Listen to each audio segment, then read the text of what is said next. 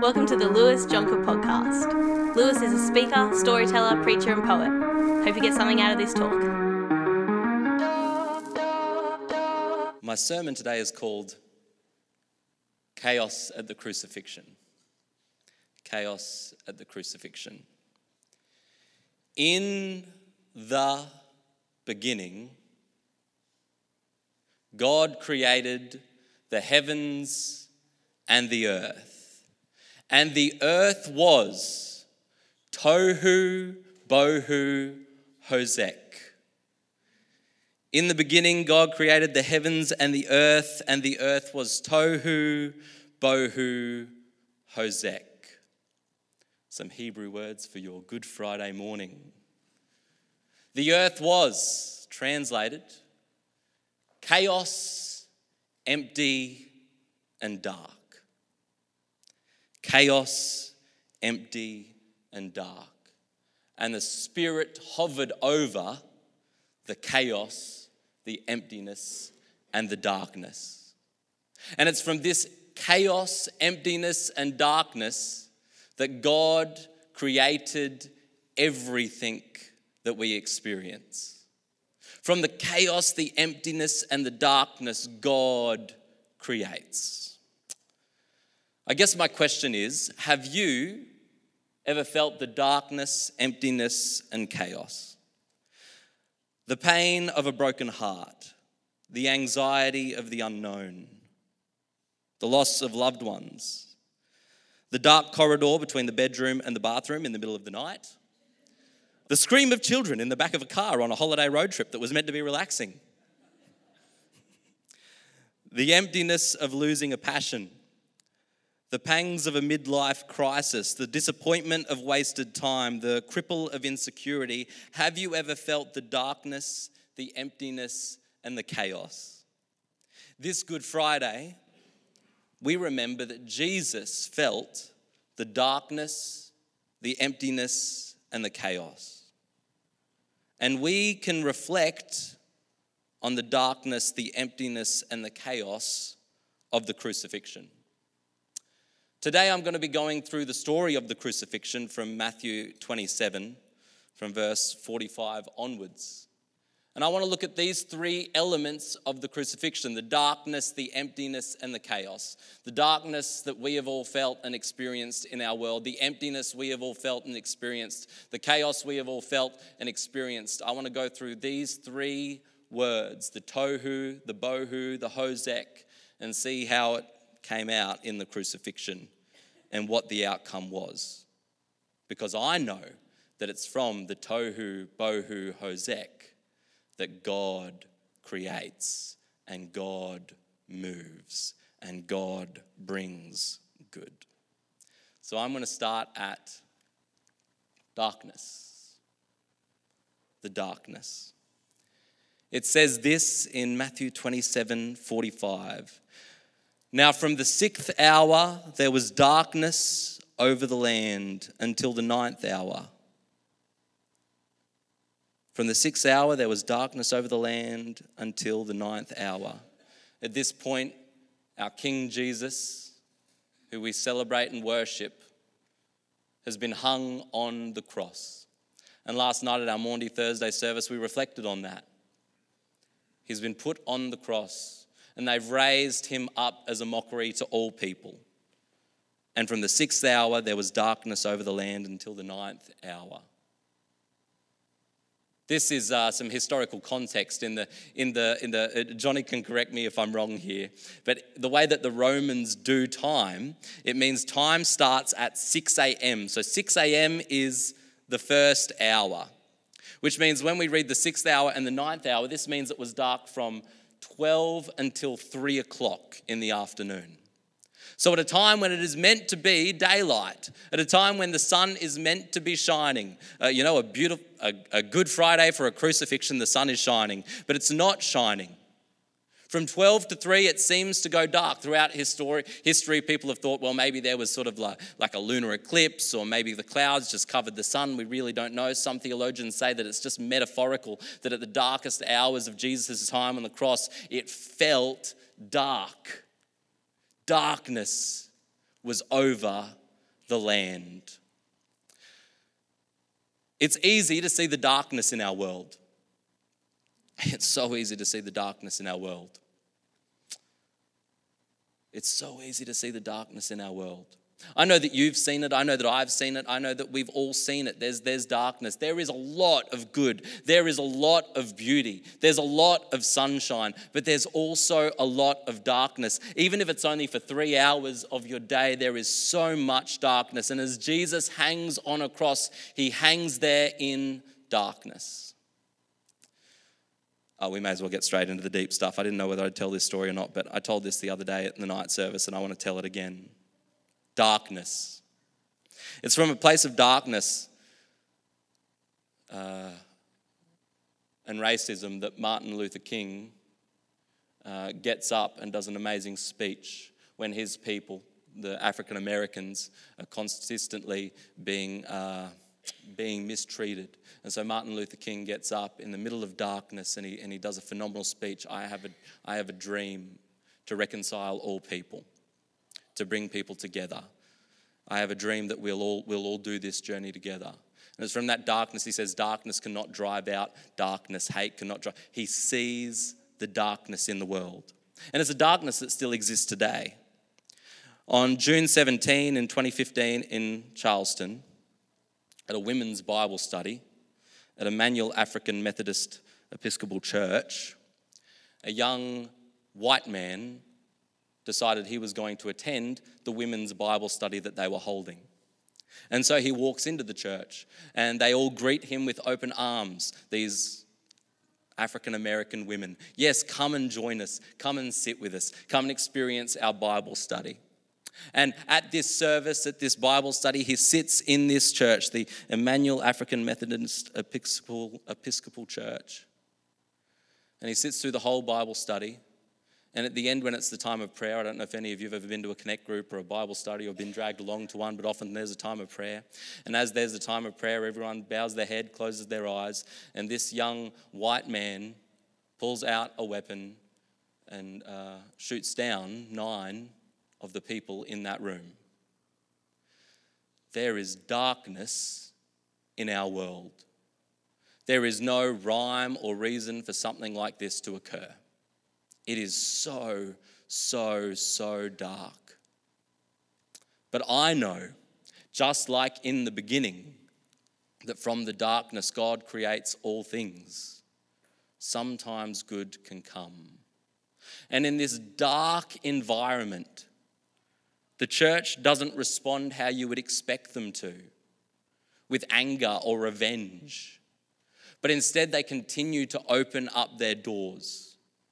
And there's a video I really love, and it's a video of a music group called Maverick City Music, who have some African Americans as part of their group of musicians. And they decided that they were going to go to the church and record music in the church, in the place where there would have been blood-stained carpets, in the place of unbelievable grief. And they actually do invite some, it's mostly the Maverick City Music Band, but they even invite some people from the choir from that church to actually join them in the choir and sing. And you can imagine the people of the church coming to church that day as they're recording this album and filming this album, which, you know, there's a lot that goes into filming and recording. It can all look a bit performative and all that sort of stuff. But if you look past all the performance and you look past all the recording, you look past all the directors saying action and cut, I can imagine some African Americans sitting in the back of this church watching what is going on, seeing this place of grief and pain be turned into a place of joy and hope. And they sing this song, and the main line in this song is, "Fear is not my future, you are. Death is not the end, you are." And actually, I wouldn't mind playing some of this song, Chris, and then I'll let you know when we've heard enough, because it goes for 18 minutes, you can look it up. But this is the church where there were blood-stained carpets. And this is what God did with that church.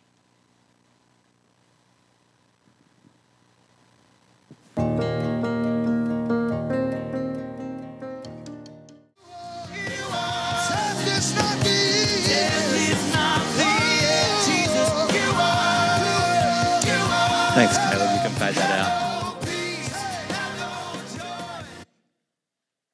Can you imagine being a member of a choir of that church? The grief, the pain, and the memories associated with that location. And somehow you say yes to singing on the choir of Maverick City Music, singing that death is not the end and darkness is not the end. Emptiness, emptiness, emptiness. And so, from verse 46, Jesus, it says this, and at about the 9th hour, Jesus cried out with a loud voice saying, Eli, Eli, lama sabachthani, which means, my God, why have you forsaken me? Jesus was quoting a psalm at this point, Psalm 22. My God, why have you forsaken me?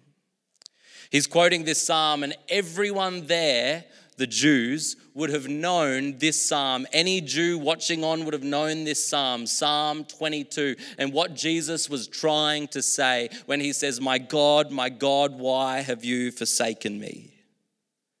Because also in Psalm 22, further down, it says this, I am poured out like water and all my bones are out of joint. My heart has turned to wax. It has melted away within me. Sometimes when we look at a nice wooden cutout of a cross, we can forget the torment that it actually brought. We can think of it as just, symbolic when we wear it as jewelry on a necklace, a beautiful silver cross. And I love my beautiful silver cross. But it was actually torment. It was torture. It was all my bones are out of joint, and his heart has turned to wax. It has melted away within me. Can you imagine the emptiness that Jesus felt in this moment? I am poured out like water. Our church theme this year is overflow. This idea of being filled up and overflowing into the world. But in this moment, Jesus wasn't feeling the overflow. In this moment, Jesus, he had poured it all out. He had given it his all. He had paid the ultimate price, the ultimate emptiness. My God, why have you forsaken me? I don't know if you've seen the emptiness in the world. The meaninglessness. Meaningless friendships, meaningless relationships, meaningless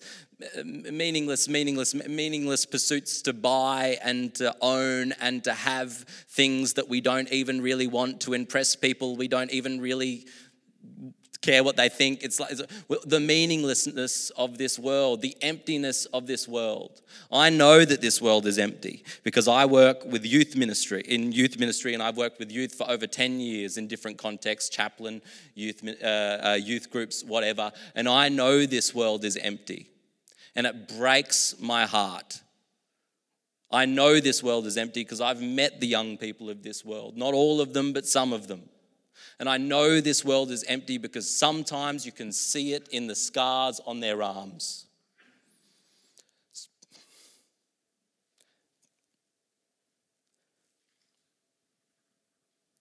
This gospel, this truth is for an empty world that desperately needs hope, that desperately needs light, this gospel is important because our world is empty. And maybe you haven't felt the same emptiness as other people, but I know you have your emptiness. I know it because I know I have my emptiness. And this is what I know, that the end of Psalm 22, when Jesus says, my God, why have you forsaken me? The end of Psalm 22 reveals that God has never actually turned his face away. And so sometimes we get this verse wrong and we think that Jesus is saying that God has turned his face away. But the end of Psalm 22 reveals that even if you feel empty and even if you feel like God has turned his face away, He hasn't actually turned his face away. The end of Psalm 22.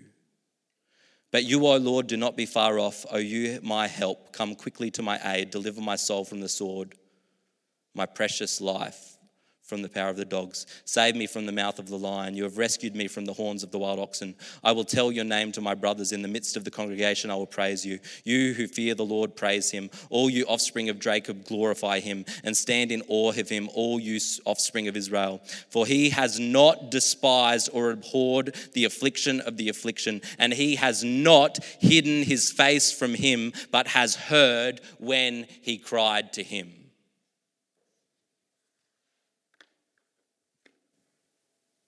If you haven't heard that before, and I know sometimes it's preached a lot on Good Friday, but that should blow your mind. When Jesus cries, my God, why have you forsaken me? God hears him. And all the Jews knew that. Jesus was saying, even in my emptiest, even when I feel like God has turned his face away, when the Father has turned his face away, truthfully, he has been with me all along. And truthfully, he's with you in your emptiness. And he's with the young people I work with in their emptiness. And the chaos of the crucifixion. And Jesus cried out with a loud voice and yielded up his spirit. Jesus passes away on the cross. Chaos. And behold, the curtain of the temple was torn in two from top to bottom.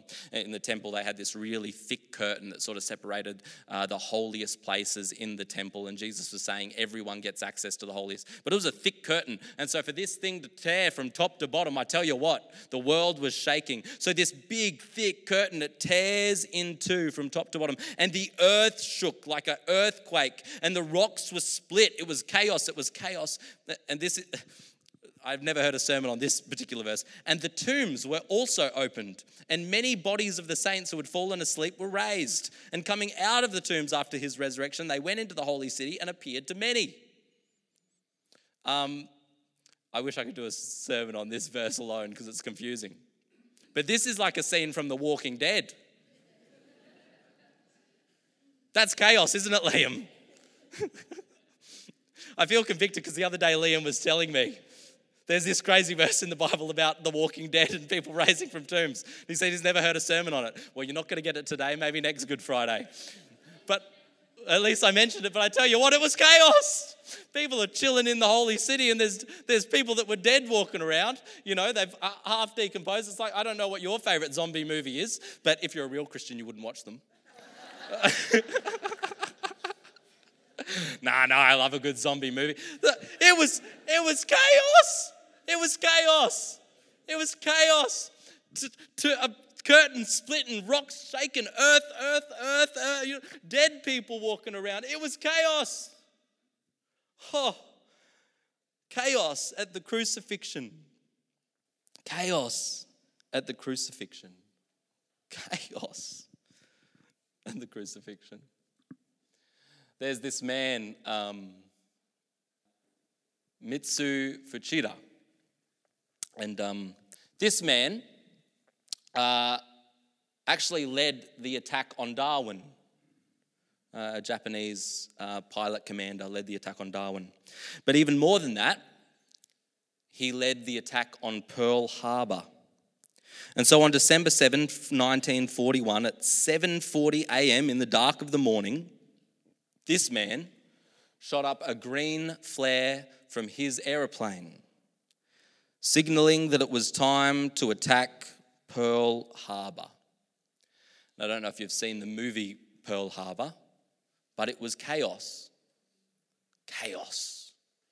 Ships sinking, planes flying, the rumble of the aircrafts. Absolute chaos. A tragedy, really. 2,403 Americans died, and so did 64 Japanese. What chaos. What carnage. Fire. Darkness. The sea is sort of like swelling up and down as the boats drive and leave a wake that all the other boats have to sort of topple on. That you can imagine the noise. Like, can you imagine the noise of the gunfire and the bombs going off, like the explosions, like loudness, shell shock, rocking, swaying, death all around, the smell of gasoline, chaos. This man continued to live his life, and he led a bunch of other attacks, including Darwin, and he had some health difficulties, so they promoted him or demoted him to paperwork, and he became a bit of a commander. And very much later on in his life, when the war had ended, he was part of a bunch of trials against. He had to be a witness in trials against Japanese commanders or officers who had done war crimes in prisoner of war camps. So basically, these Japanese soldiers were being accused of doing war crimes in Japanese prisoner of war camps towards Americans or towards the Allies. And he had to give testimony, and everyone in those trials was sort of convicted of war crimes. And he harbored great resentment because he genuinely believed that the Japanese who were in American prisoner of war camps would have been treated just as badly. So he harbored this resentment, like it's unfair. The Japanese are being called war criminals, but the Americans are getting away with it. So he became bitter and angry. And, the Japanese code of war sort of stuff, it was like revenge is the key. And so he went to do a bunch of research. So he wanted to go and interview officers from American prisoner of war camps to see how they treated the Japanese. And he met a woman called Peggy Covell, a Christian woman who was a guard at one of the prisoner of war camps. And she had missionary parents, and her missionary parents were killed by Japanese soldiers. And so Peggy Covell, an officer in an American prisoner of war camp, whose missionary Christian parents have been killed by Japanese soldiers, she's there, and she has every right to enact revenge. And so this man listens to her story, like her parents have been killed by missionaries. She's in a prisoner of war camp. She can, there's no cameras back in the day. She can do whatever she wants, and she can get away with it. She can be mean, and instead, she tells him a story of forgiveness. Of course, he doesn't really believe it, so he goes and visits some Japanese prisoners of war who interacted with Peggy. And instead of hearing stories about how they were mistreated in the prisoner of war camp, they told stories about how Peggy would bring them bread and water and treat them with grace and forgiveness. And so, Mitsu Fuchida, from that moment, dedicated his life to Christ because he had spent his whole life under the code of war that you do revenge and enact revenge at absolutely all costs. But instead, he saw a different way. He says this quote, "Life had no taste or meaning. It was empty. What did it all mean? But looking back, I can see now that the Lord had his hand on me." Looking back, I can see that the Lord had his hand on me. All of the chaos. And at the end of the chaos of the crucifixion, it says this: "The tombs were also opened, and many bodies of the saints who had fallen asleep were raised. And coming out of the tombs after his resurrection, they went into the holy city and appeared to many.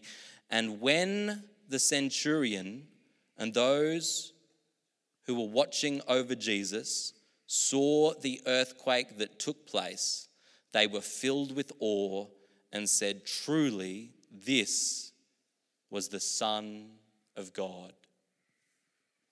And it's in the middle of this chaos, earthquakes, rocks splitting, curtains tearing, the walking dead.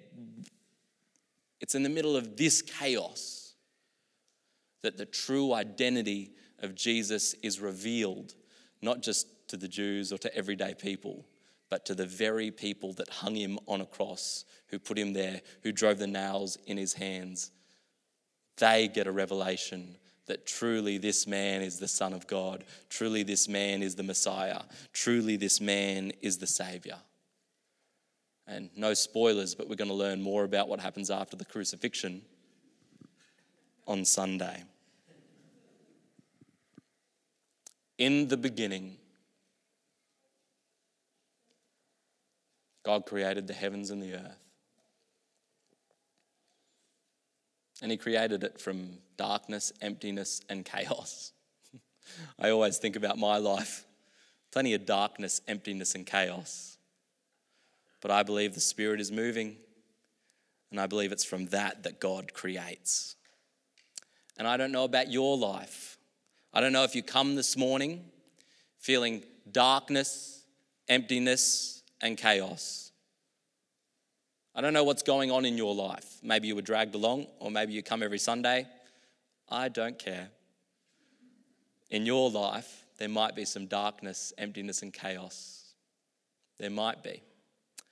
But it's from there that God moves. I always say with our youth leaders, like our youth ministry is chaos, but I'm always like, it's from the chaos that God creates. In the beginning, God created the heavens and the earth was tohu, bohu, hosek. And God said, let there be light.